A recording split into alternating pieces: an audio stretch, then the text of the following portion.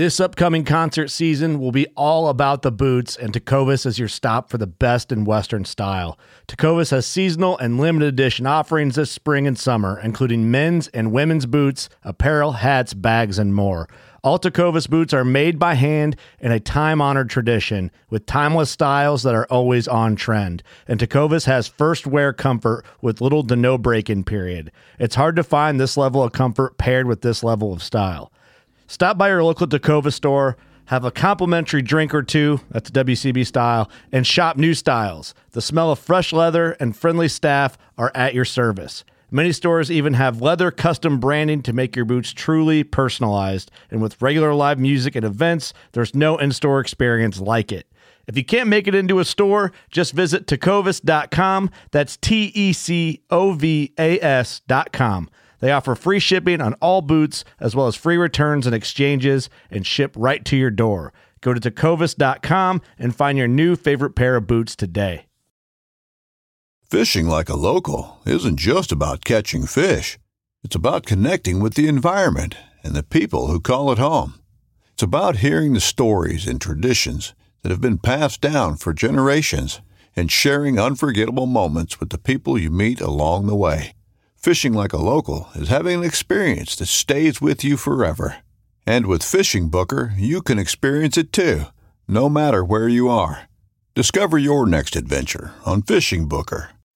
I had no idea when I started working for the hunting regulations organization here in here in Colorado at CPW that I would ever end up being a hunter. Like, my friends are like, who are you? We do not know who you are. But my coworkers all convinced me, and I drank the Kool-Aid. Since 1936, the National Wildlife Federation has worked with hunters and anglers to pass the most important conservation laws in American history and to protect our sporting traditions. This podcast explores our history, our values, and the work we do to safeguard the fish and wildlife that fuel our passions. We are NWF Outdoors. Welcome to the NWF Outdoors podcast. This is your host, Aaron Kindle. I'm happy today to have Crystal Egley with me.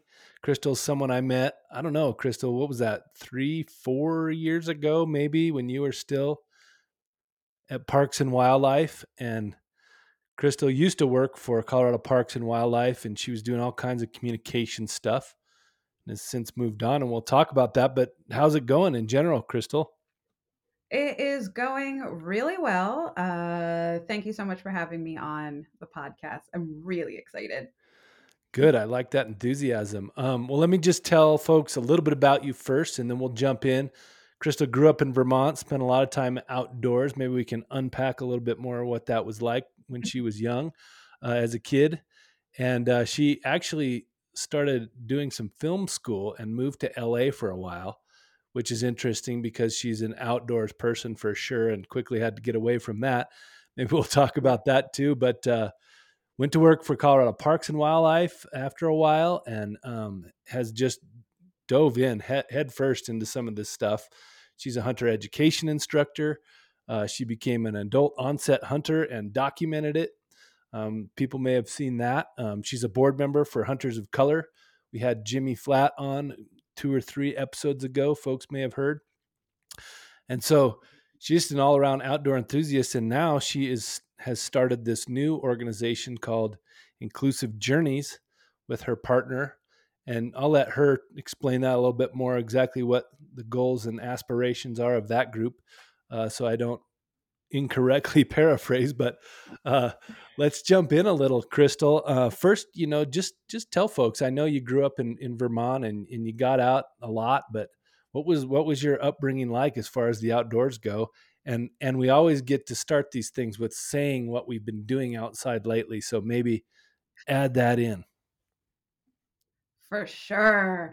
First of all, buckle up because as a woman of color over here, I inject that into everything I talk about because it is directly impacting everything that I do. So, just we're going to be on a little bit of a diversity ride here for a little bit.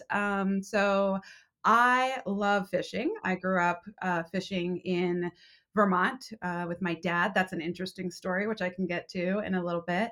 But that ties directly into what I've been doing lately. It's been doing that Colorado spring thing here where it has a blizzard and then it's like 74 degrees the next day. And then like 2 days later, it's like -7.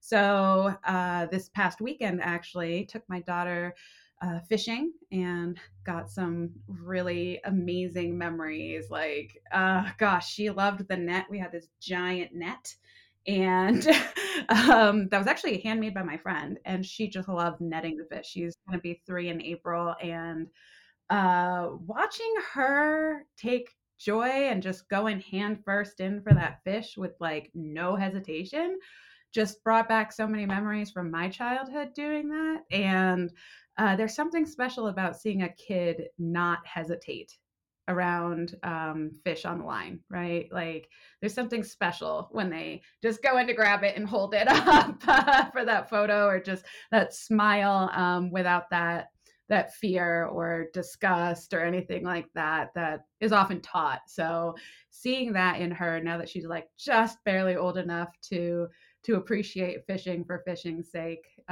was chills. So yeah. Awesome. Did you bring any home? Are these keepers or releasers? No, so not to knock St. Vrain State Park fish for food. I have tried them. I am not one who generally usually takes home fish to eat. I've done it a few times, but I rather just catch and release, as little contact as possible, that sort of thing, unless I'm specifically going out. And when I go out specifically, I'm usually looking for brook trout.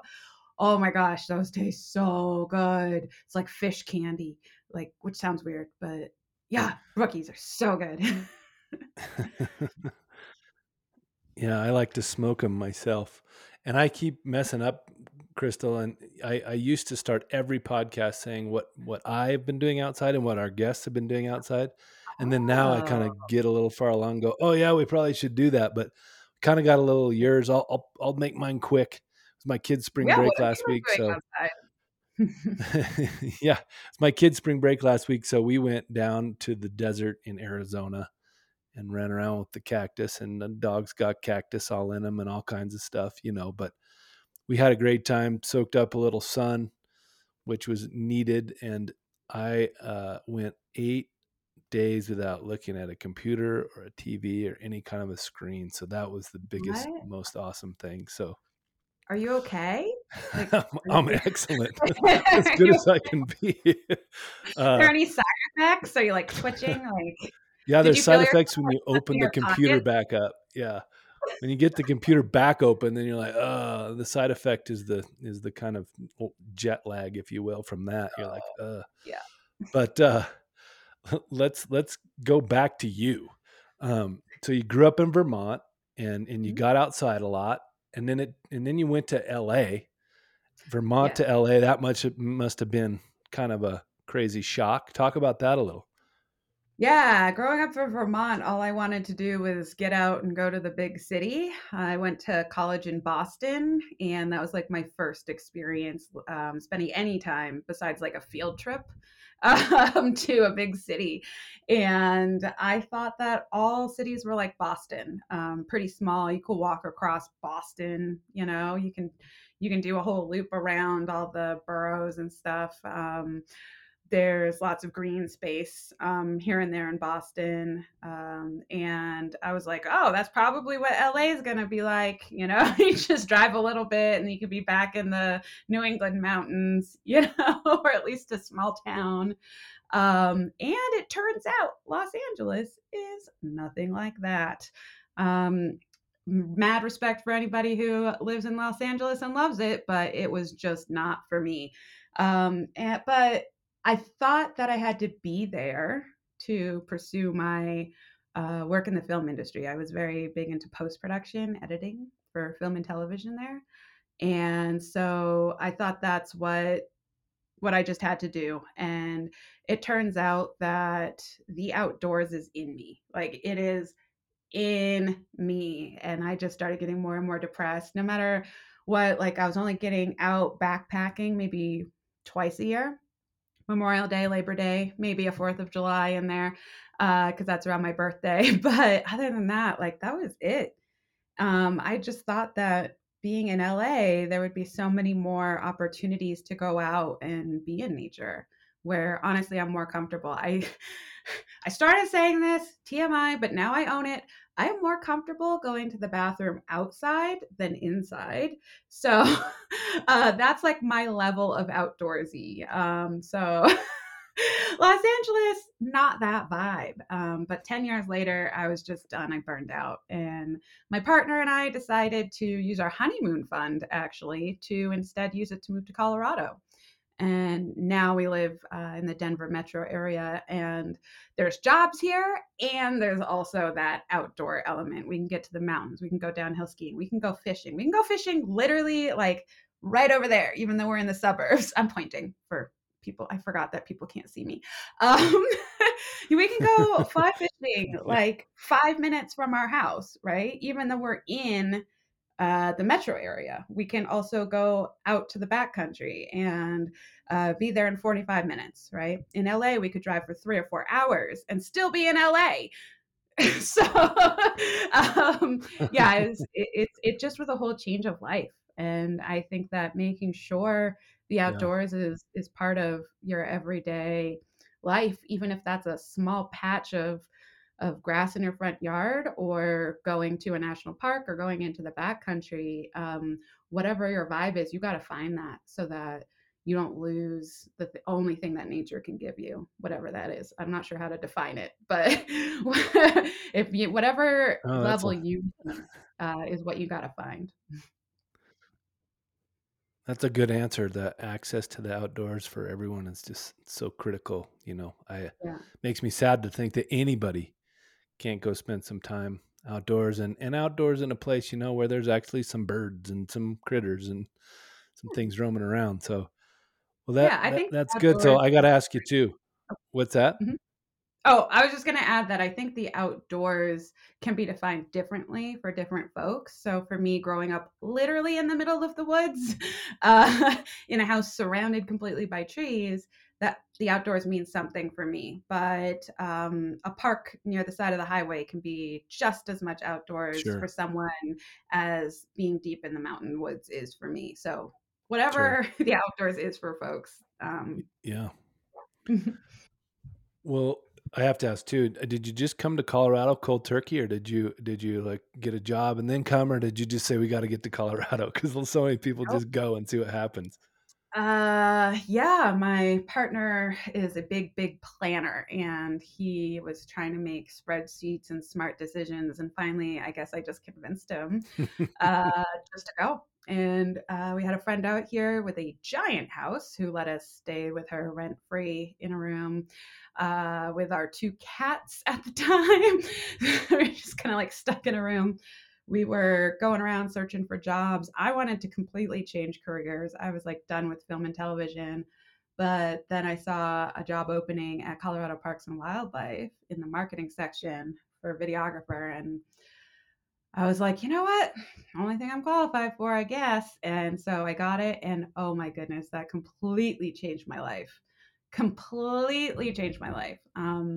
My job there for 5 years was filming anything about the outdoors: hunting, fishing, hiking, conservation work. I could just call up biologists and be like, what do you have going on? And they'd be like, well, we're going to go color some elk tomorrow. Want to come? And I would just hop in the truck, drive out there, film it, film people tackling bighorn sheep. They do that thing where they corral them, they lure them under the nets. They drop the nets down on top of them. And then everybody runs it, like 100 people run in and jump on top of the bighorn sheep. I went and filmed that when I was about 7 months pregnant. and had to use a very long lens so that I wasn't too close to the action. But things like that were just part of my everyday life. And that's where I learned about North American model of conservation, how hunting and fishing license dollars pay for a lot of conservation. They pay for a lot of the work Colorado Parks and Wildlife does, other wildlife organizations, and that's where I got exposed to the hunting world. And I had no idea when I started working for the hunting regulations organization here in here in Colorado at CPW that I would ever end up being a hunter. Like, my friends are like, "Who are you? We do not know who you are." But my coworkers all convinced me, and I drank the Kool-Aid. That's a cool story though. Let's talk about that. And I think your job you just mentioned, a lot of people would be like, wow, that'd be really cool. It sounds like you had a lot of fun. You get to see a lot of neat different things and experiences. And so Yeah. that led you to kind of want to dip your toes in the water of hunting, becoming an adult onset hunter. And then further, you agreed to film your journey and do a multi-part series and open that up for the whole world, which is a brave thing to do too. Tell us about that. Yeah, so the series you're talking about is on YouTube, and on Colorado Parks and Wildlife's YouTube channel. There's a playlist called My First Big Game Hunt, where I filmed myself going on, spoiler alert, my first big game hunt. So going back to the beginning of that though, I was raised to be absolutely terrified of firearms. It's one of my biggest fears. Like, Tyra Banks has a fear of dolphins. Everybody's got a fear of something like some other people are like, are you serious?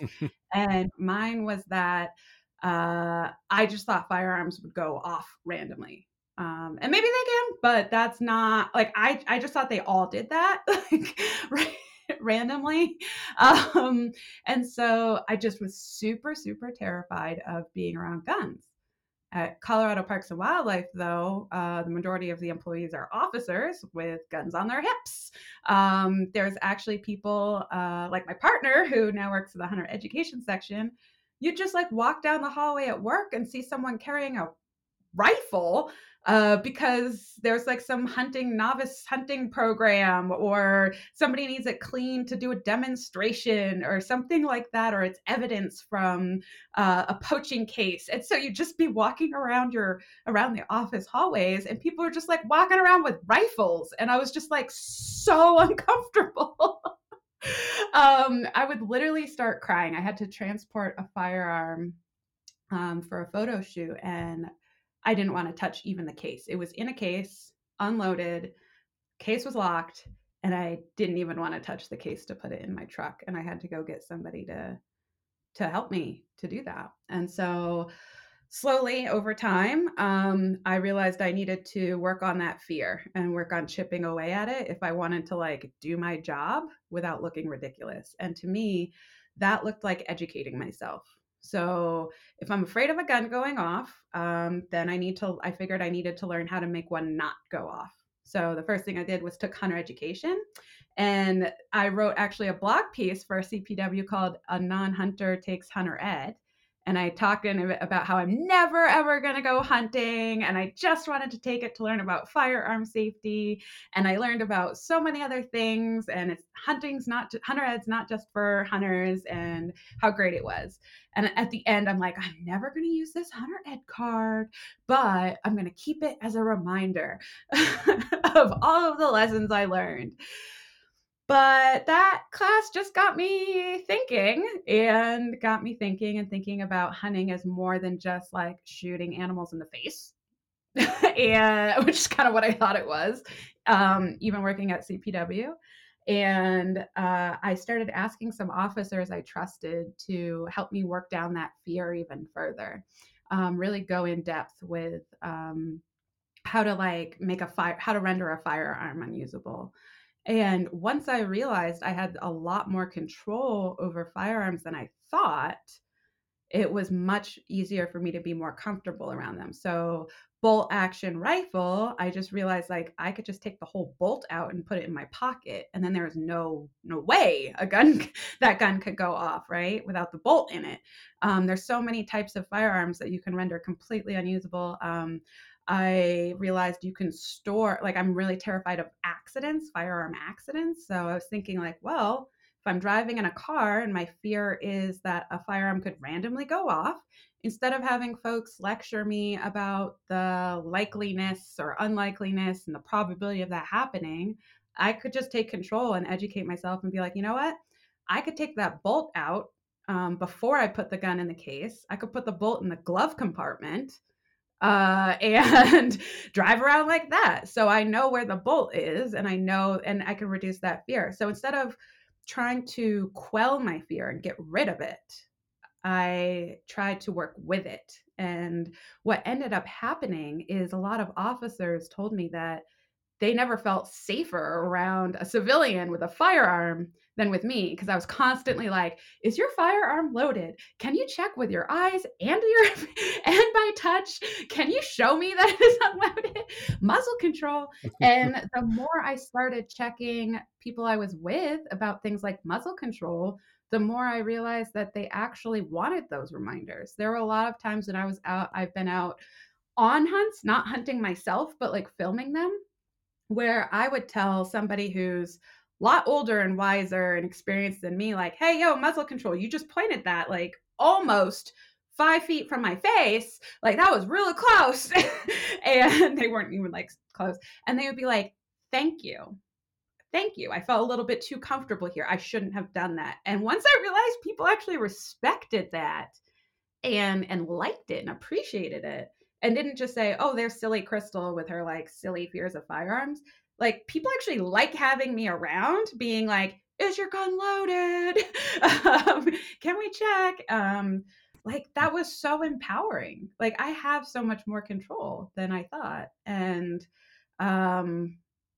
then it turned out shooting animal wasn't that hard. Like, the only barrier I had, it turned out, was my fear of firearms.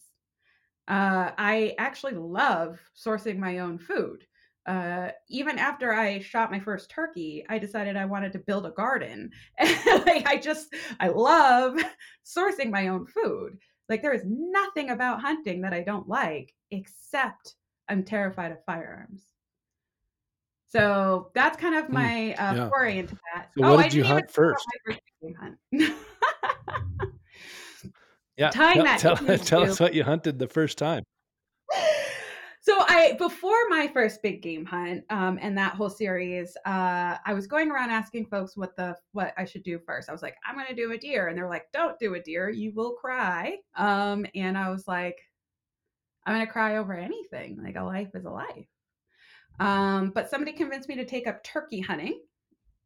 And so my first animal was a turkey. And the story behind that was just so weird that it kind of counteracted any negative feelings I had about it. So in a way, it was perfect. And I just felt so proud of getting that meat and how much meat it ended up being. I was really surprised. I thought there was going to be a lot less on that scrawny bird, but and just looking at that meat in my fridge was incredible. It was incredible.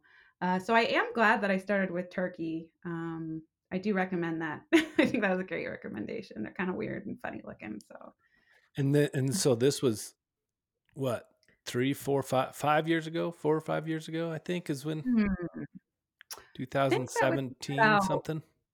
4 years ago now. Wow, 4 years ago now. Almost, maybe a little bit less. 2.5. Yeah, my picture with that turkey is actually on the front of this year's Colorado Parks and Wildlife turkey brochure. Oh, really? I have one of those, and I didn't even notice that.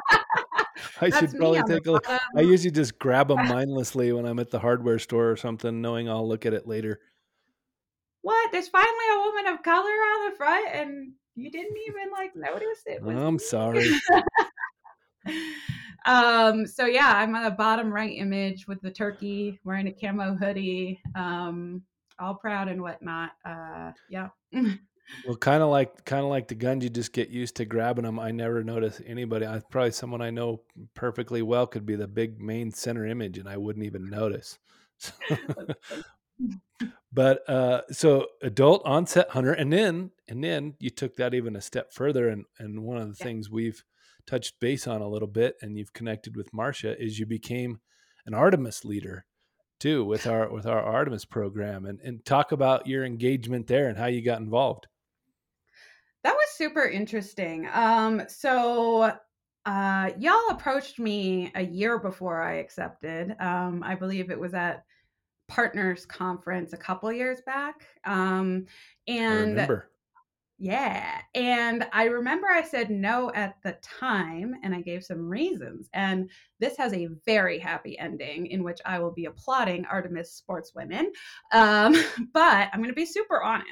At that time, it felt kind of tokenizing as an offer. From the other side, I knew that was not the intent. Y'all are super cool, right? Like I knew from talking to you all that you're down for the cause of diversifying hunting and angling, right? That's the whole point of Artemis is to diversify it specifically with women.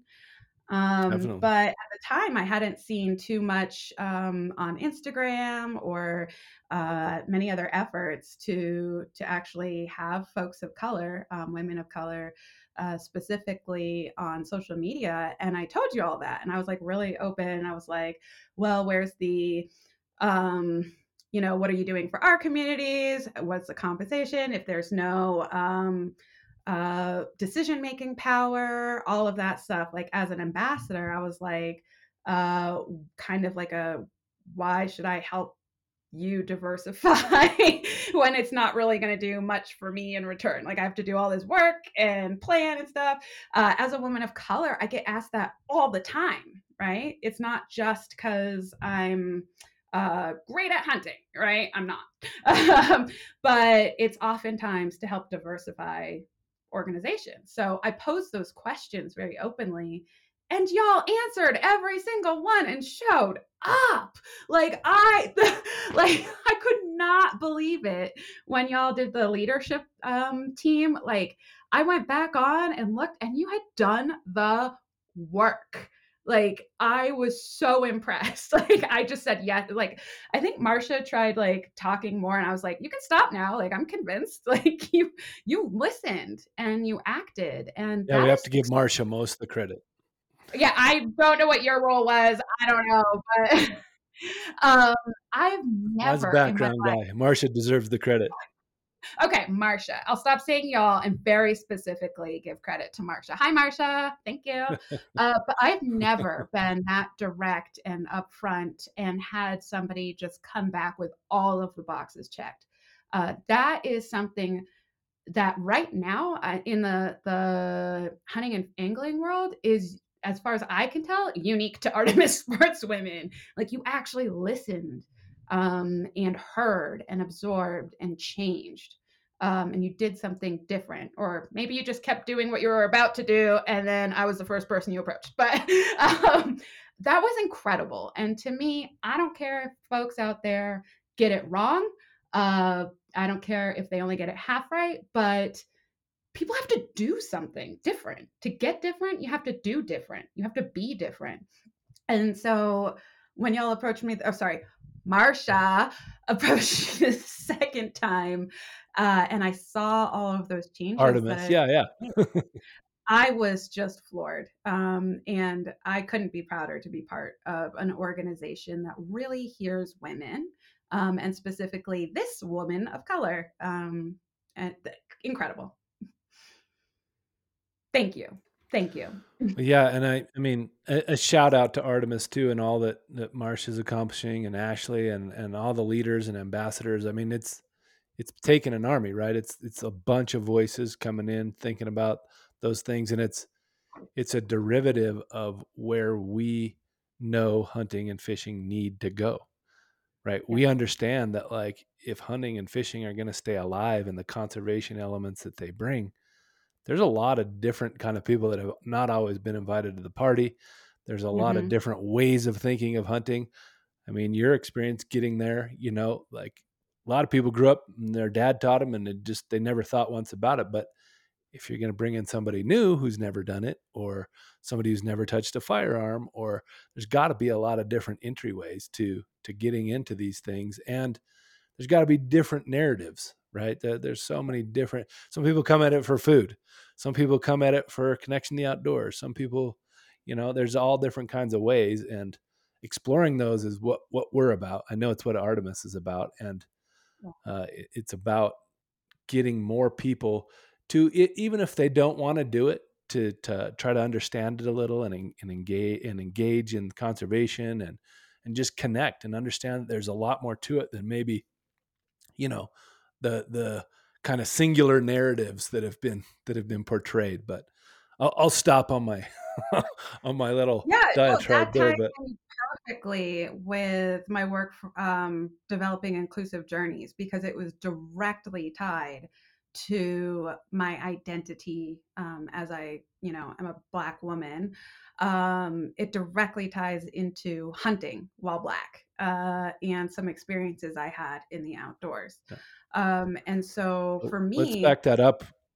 Sorry. Yes. Just real quick, because I want to make sure we explain what that is, instead of just jumping right into it. So, and then the Green Book concept too, because I'm really fascinated by the Green Book concept. Some folks may know about that. And I know part of that is what led to Inclusive Journeys. So talk about that. I'll kind of give us the origin story there. Yeah. So actually the origin story is the best place to start with describing what the platform is for. So when I was actually out on my first big game hunt, series available now on YouTube, my hunting mentor could not really understand at the time why I would be so afraid to go hunting on public lands. He's one of those rare people who seeks to understand and listen and listen and listen, and then thinks about it more, and then listens more, and then does different, right? I feel like y'all are on that vibe. But my hunting mentor is one of the rare folks out in the hunting field that I've met that really tries to connect and understand. But most of the time I get trying to excuse. So at first, when I was like, hey, I really don't want to go on public land. Like, can we get private land hookups? Like, I don't want to do this. It was really hard to get across that even though it's hunting season, even though I'm wearing blaze orange, even though I'm wearing camo and have a hunting license in my pocket, that I could still be afraid of being seen with a firearm while Black.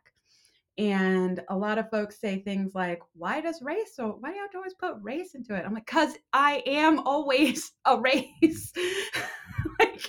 like I cannot navigate the world without it impacting me. Like, that's not a thing that I have the luxury of dismissing. So even if someone's not just going to come up to me randomly and be like, I'm racist, I'm threatening you, there are possibilities of scenarios with altercations out there, like not realizing you're encroaching on someone else's space, arguments over who ended up firing the shot. If you're on public land, like crowded public land, a couple folks take a shot at the same time, not knowing another hunter is nearby.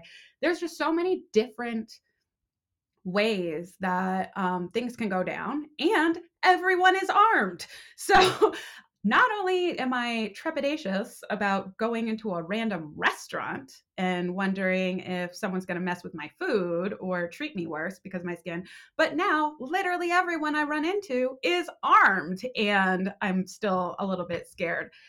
And I have never had a racially based negative experience in hunting or fishing. I've had people stare at me, and that makes me uncomfortable, but I've never had an altercation. And so it's really hard to explain the anxiety that is the problem. It's not necessarily that I know something's going to happen. It's that if I'm right, that's life or death. Like, if I'm wrong, yay, we all go home. But if I'm right about my apprehension, I could save my own life, right? nobody else is out there making sure I'm safe because I'm a brown woman in the outdoors holding a gun. So I have to do that myself. And it was just really hard to Matt kept saying, like, where's the data?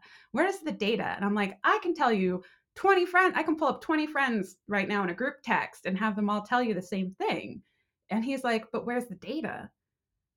And I'm like, well, no one's collecting this data. No one is collecting data on negative experiences in the outdoors until they turn into a hate crime. And even then, those are grossly underreported until they become murders. And even then, those aren't often reported as hate crimes, right? So I know this stuff because I run in circles of people who have the exact same feelings of being scared in the outdoors because of what they look like or how they present. I know this. I don't need data. I've got a heart and ears and my own life. But my hunting mentor kept saying, like, if you want to enact change, you need data or economic incentive. Data and economic incentive. And I was like, well, no one is going to do these studies. And if they do, I'm not going to answer a study that asks me how comfortable or uncomfortable I feel about hunting. A, you're not compensating me for my time. And B, I don't believe you're going to do anything with the data. I just don't believe you. I know how the systems work. So I thought about it and I was like, you know what?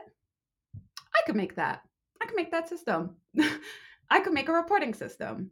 So I was thinking about how to help folks of marginalized identities kind of rate businesses and spaces that are kind of like outdoorsy in nature. So anywhere from a national park to a restaurant you might visit on your way to a national park or the way out. And how we could have people be able to leave reviews that are based on their identity, how they were treated based on their identity.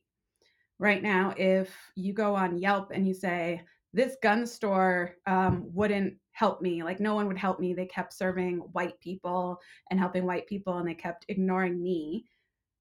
That's really hard to like right then and there prove that that's racially motivated. And then B, those reviews are shut down.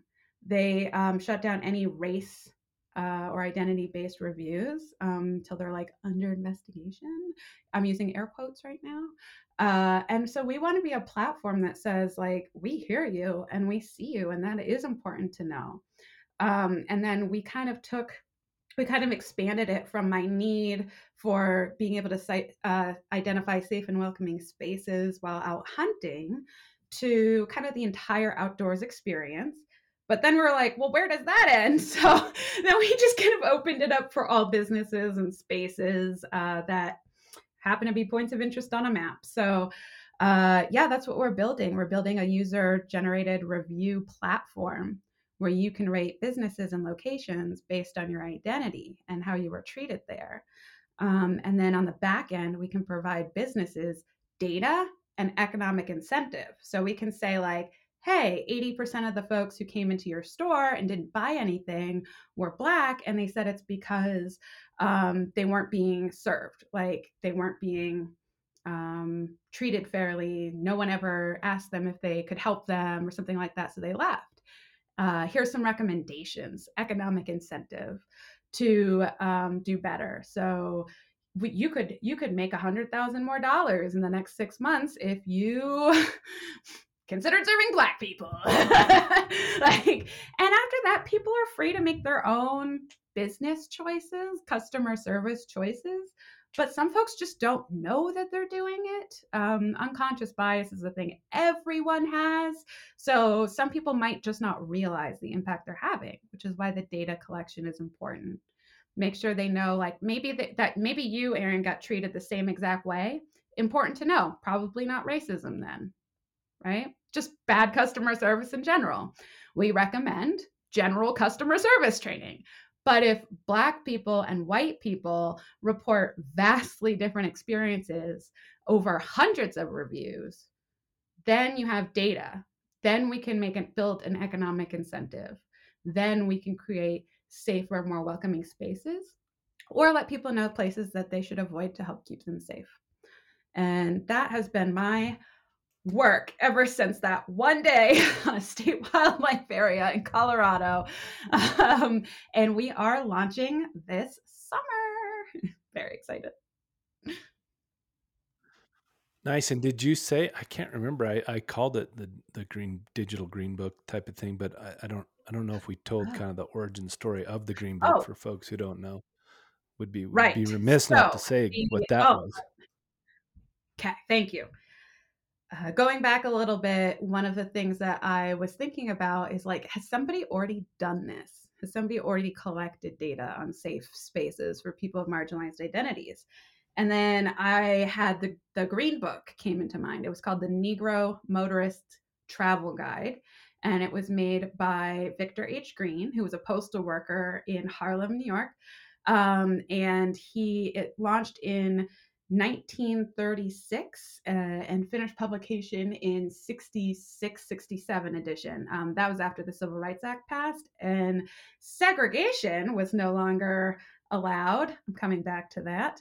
But back in the day, Black people weren't allowed to travel. They often pretended to be chauffeurs, carried chauffeur hats, and would just pretend to be going to pick up their boss if they did travel. There's stories that are documented of Black men driving, keeping a official chauffeur's hat on the dashboard and having their wife in the back and saying like, oh, this is actually the children's nanny, and we are going to their vacation home. Right. And then they would just say where they were going, but they would have to like lie and say what they were doing because it was not allowed for Black folks to travel. And also, Black folks didn't have the means to travel. Not until Detroit and some other cities started hiring Black factory workers, paying them a real wage.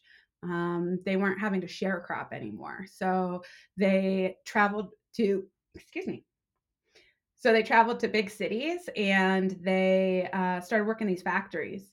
And then once they did that, they were actually able to afford cars and they had days off. And for like the first time in modern American history, Black people could work towards a goal of leisure. And so when that happened, Black folks wanted to start taking vacations, but traveling was still really dangerous.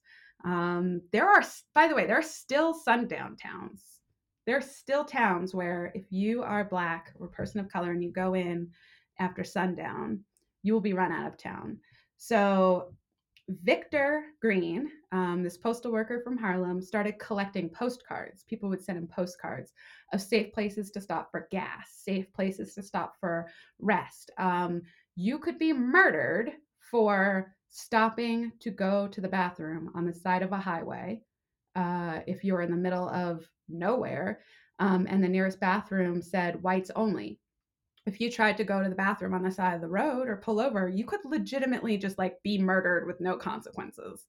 Apparently you could still be murdered with no consequences today, but not for going to the bathroom on the side of the road, as commonly accepted as that was at the time. So safe places to stop and rest. And he ended up compiling a booklet that was distributed. You could buy for 5 cents, 10 cents, 25 cents as inflation grew. But Black motorists would carry it with them because their lives would literally depend on it. My business partner's father, they live in a multi-generational household, still with us. He remembers having to travel with the Green Book so that they didn't stop in the wrong spot and never return home. And today, unfortunately, that is still a thing. That is still a thing in communities of color, in the queer community. Like it is still a thing that you can go outdoors and fear for your life and maybe not come home. We like to think that it ended with segregation, but if anything, like it just went underground. And it's not as overt anymore. It's not as obvious. It's not as clear cut. And like to be able to say that the shootings of the Asian women in the nail salon and massage parlors like was not racially motivated, like to think that that could not be classified as a hate crime, right? That's the reason this type of thing is needed, is because the rules of the game are changing, but the consequences are still just as real. And it's not that everywhere is racist. It's not that everywhere is filled with bigots. It's that like I'm uncomfortable and would like to know from my peers if this place is safe to go into, if I will be served appropriately, if I will be treated with kindness, or if I'm going to be run off. That has happened to me. This stuff happens to me all the time. And it doesn't matter what I'm wearing. It doesn't matter how professional I look. It still happens to me all the time.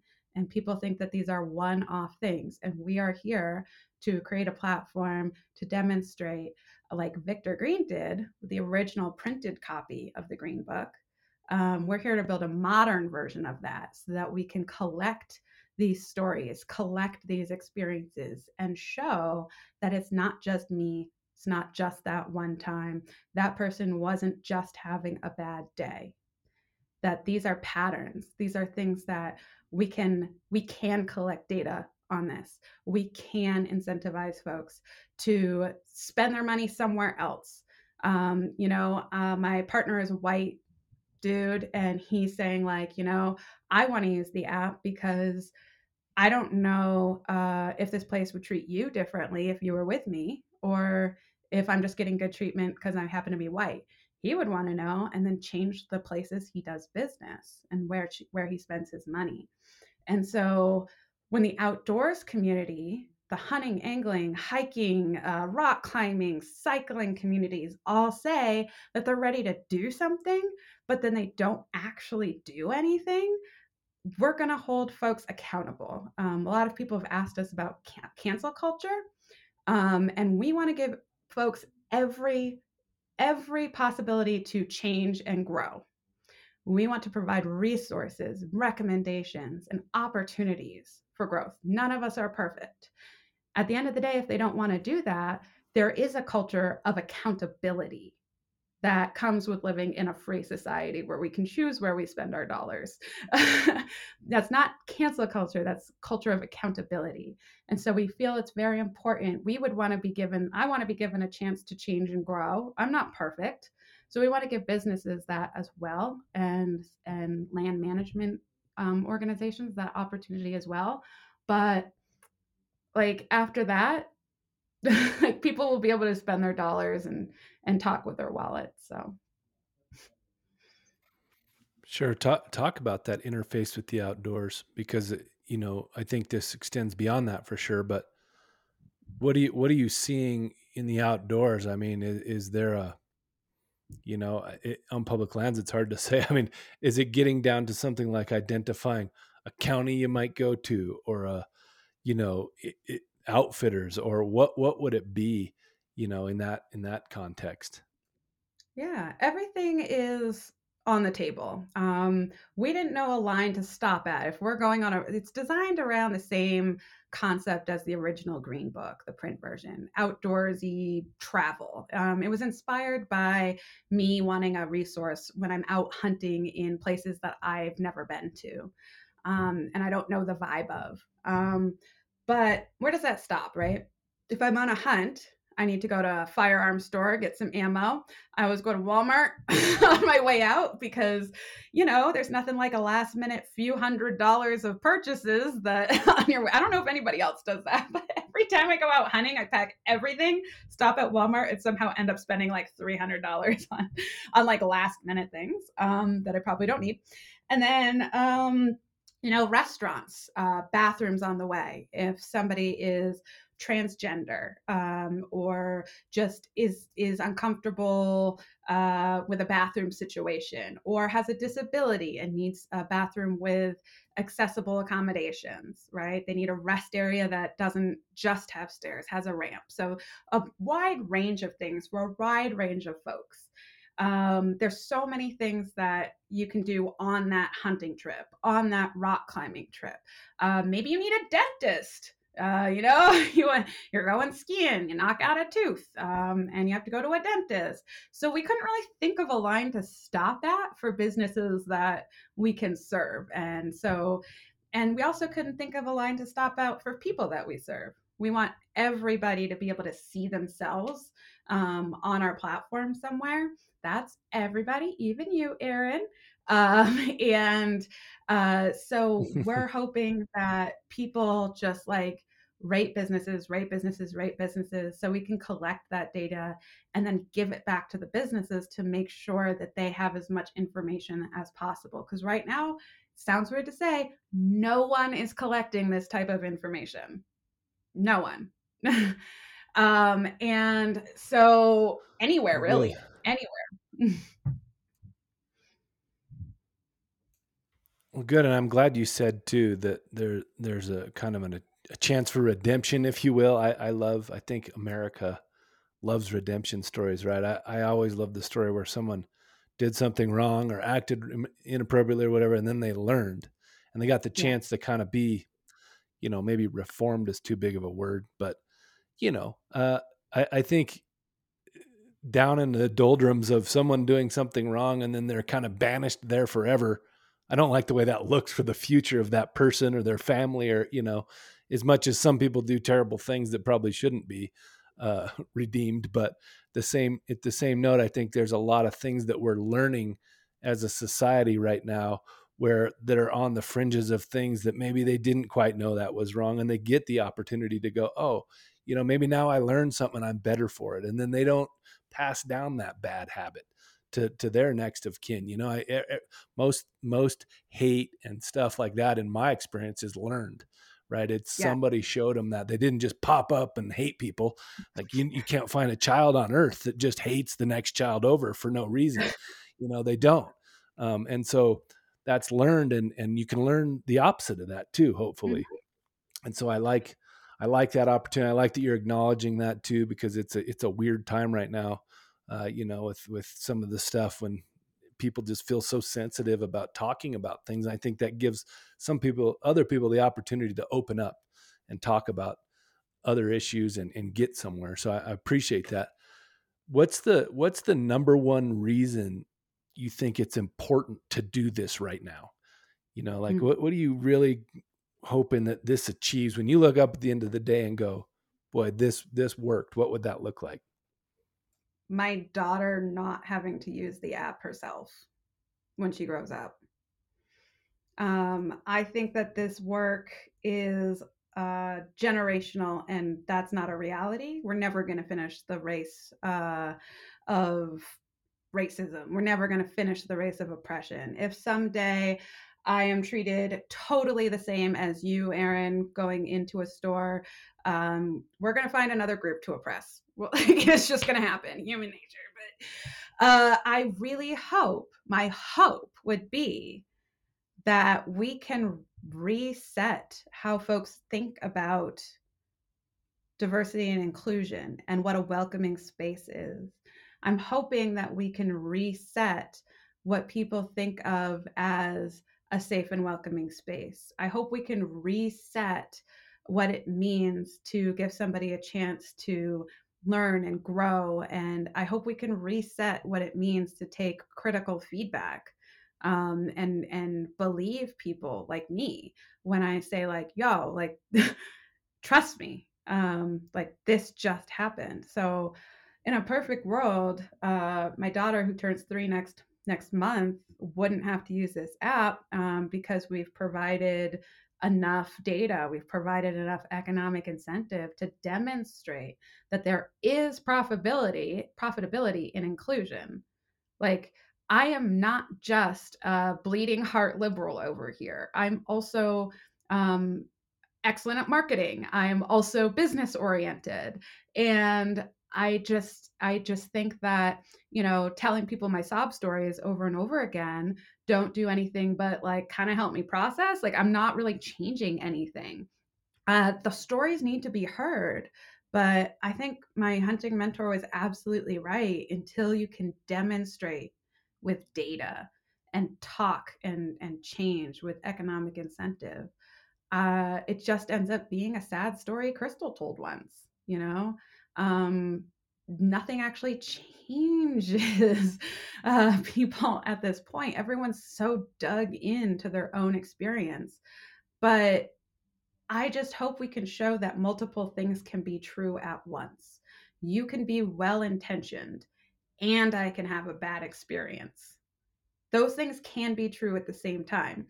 Like, I feel like Artemis understood that when they approached me the first time. Like, you all can be, or Marcia can be well intended, but still it's not perfect scenario for me. And then she listened and then changed, right? And that's what it took was, people who are humble enough to hear something other than what they want to hear, something other than, thank you, you're amazing, right? And then grow. And when that happens, you best believe I'm going to be Artemis's like best hype woman ever, right? Like that story is much more powerful than an organization that's been trying a little bit this whole time but not really doing much besides saying they're woke. I would much rather have businesses demonstrate their capabilities to hear and change, so that I can trust that the cycle, the flywheel is going to keep going, and my daughter won't have to log into the app once. That's my number one goal. Good. So who do you think, or what entities do you think are doing the best job at this? Well, obviously, Artemis Sportswoman, but I never felt particularly oppressed. But that's great because y'all like Marcia did something before I felt oppressed, so that's great. So really good organizations at this. I have. Oh, I don't know if I can say this. I have a client that I do training for right now. It is a performing arts client, performing arts center, and they really walk the walk.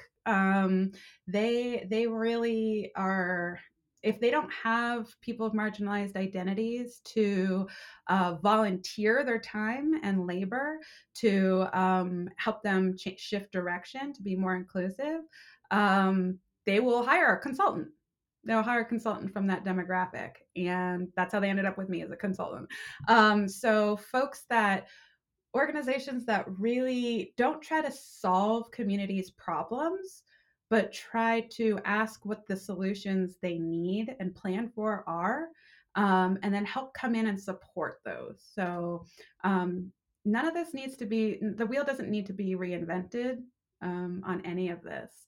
Like one of the things I learned about the Black hunting community is like organizations don't need to come in and start from scratch and be like, hey, we're going to throw in some Black hunting programming. What you can do is go to the Black hunting community, which exists and is organized already, doing lots of programs already, and coming in and saying, how can we help you achieve your goals? What resources are you missing that we have? But also just doing something for them up front. So there's an organization, Fat Tire, did this for Inclusive Journeys. They gave us money up front. They saw us asking for money. They gave us a giant check. And then they said, let us know what else we can do to support you. What resources are you missing to execute the dreams we know you have planned out, right?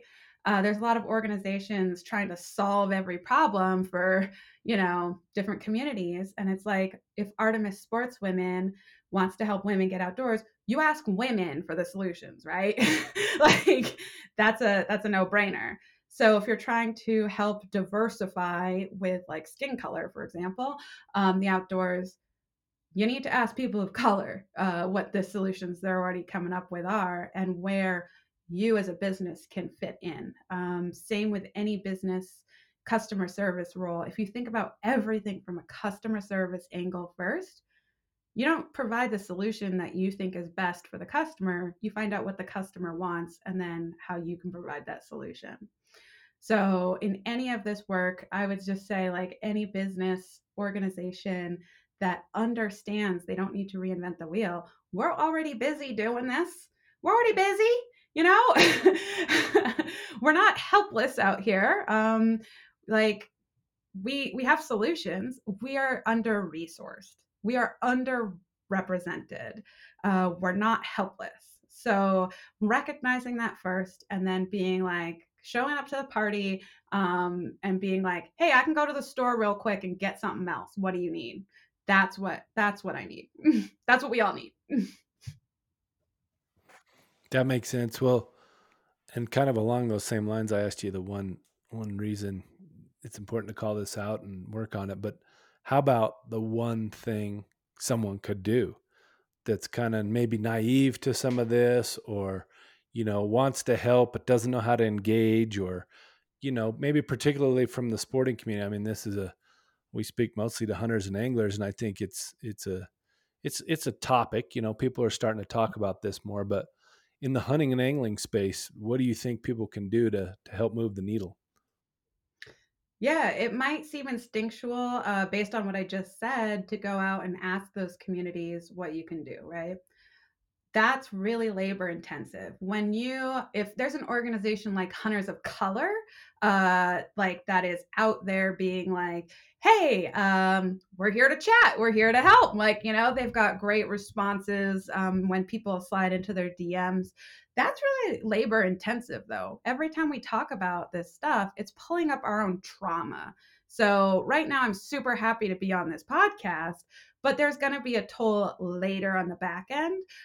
It's much more trauma invoking for me than it is for you. But I do it because people need to hear this stuff. So I would hesitate to ask random individuals from those communities, and instead hit up communities that are already organized. But before you do that, I would say white people need to talk to other white people. Able-bodied folks need to talk to other able-bodied folks. Straight folks need to talk to other straight folks, before going and asking those communities for anything, before engaging with them. Figuring it out, talking through your own issues, your own biases, your own question about what terms to use. Every single thing I teach about in a diversity training is easily Googleable. Googleable? Oh, please keep that in there. You can Google it. I just organize it and present it, right? This stuff is not rocket science. If you're confused about Latinx versus Latino, or Latino versus Hispanic, you can Google that. Like, just Google it first. If you're like, I don't know how to reach out to communities of color. Do we say communities of color? Do we say BIPOC? Do we say African American? Do we say Black? You can Google that. Like, and then look at more than one resource, and then figure out how the communities themselves want to be referred to, right? So work it out on your own, talk to other people in that, like, mainstream normative. So if you're Erin, if you're thinking about reaching out to Black folks or a Black organization, talk it over with another white person first. Talk out your problem. Like, I don't know if I should say Black. Like, you can all say Black. It's great. But figure it out with somebody else first, and then begin to engage. And then if you have to process something, maybe somebody called you out. Hey, Erin, we don't like to be called the Blacks. All right, come on. Process that with another white person. Don't try to process it with us. We've had to spend our whole lives helping white people understand microaggressions, and we never come out on the good end of it. So that's what I would ask, is do your background work and your processing work with other people in that fully represented community, whether that be white, fully able-bodied, cis hetero community, whatever that is. Okay. Well, I know you got to go here soon. We're getting close to our time. I'll ask you one more question, a little bit unrelated, but just kind of what your fall plans are for the hunting season. And then we'll let you go. Okay, I'm so excited. So last year I embarked on my first elk hunt. I swore I was never gonna shoot an elk because, yeah, they're so beautiful. And then I got kind of a little bit bloodthirsty, or actually meat for my table thirsty, and I decided to go out. So I will be going to an undisclosed unit for my second time. Last year, I wasn't asking for unit, to be clear. yeah. I totally forgot the unit number. Can't seem to remember right now, unfortunately. I'll definitely hit you up with that information later. But I have a wonderful spot. And last year, I just was not positioned right in the mornings. Spent way too long trying to get out of my sleeping bag. I almost froze. Like, I'm pretty sure I had mild hypothermia. On different podcasts, do not ever put a space blanket on the outside of a sleeping bag. Do not ever do that. Anyone who's gotten this far in this interview, do not do that. Science, it's a thing. Condensation will come back down on your sleeping bag and absolutely soak you and then freeze into a sleeping bag popsicle, which happened to me. So I just kept getting up a little too late, but we ended up just like chasing them in loops. We could tell they'd just been where they were. So I'm going back, slightly different strategy this time, and then probably another Eastern Plains deer hunt as well. Well, good. That sounds fun. Good luck. I hope maybe you can. I'm sure you've had elk meat at this point, but it's the goods. So it's the best. Yeah, it is. Well, awesome. I so appreciate your time. I appreciate your vulnerability, just being willing to share your story and the work you're doing. And, I love people who try to make the world a better place. And, I love it when it interfaces with the work we do and getting outdoors. I think the thing that I love more than anything is getting people outdoors and showing them the beauty and the awesomeness of that and how it can just change your life. And I think you're definitely helping along those lines. So thank you so much. You want to leave us with any parting shots as we go? I could leave with a bunch, but I just want to thank you so much.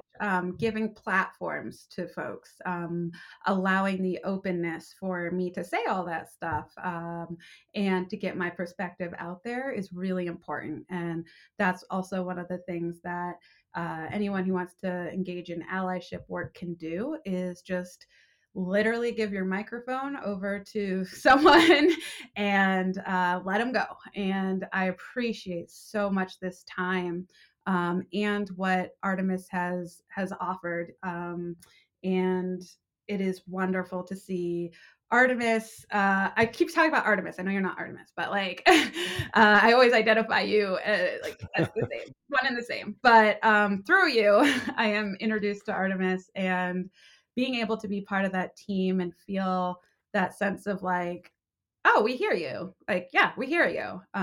Which I have had every single time I've met with Marsha, is wonderful. People don't need to be perfect.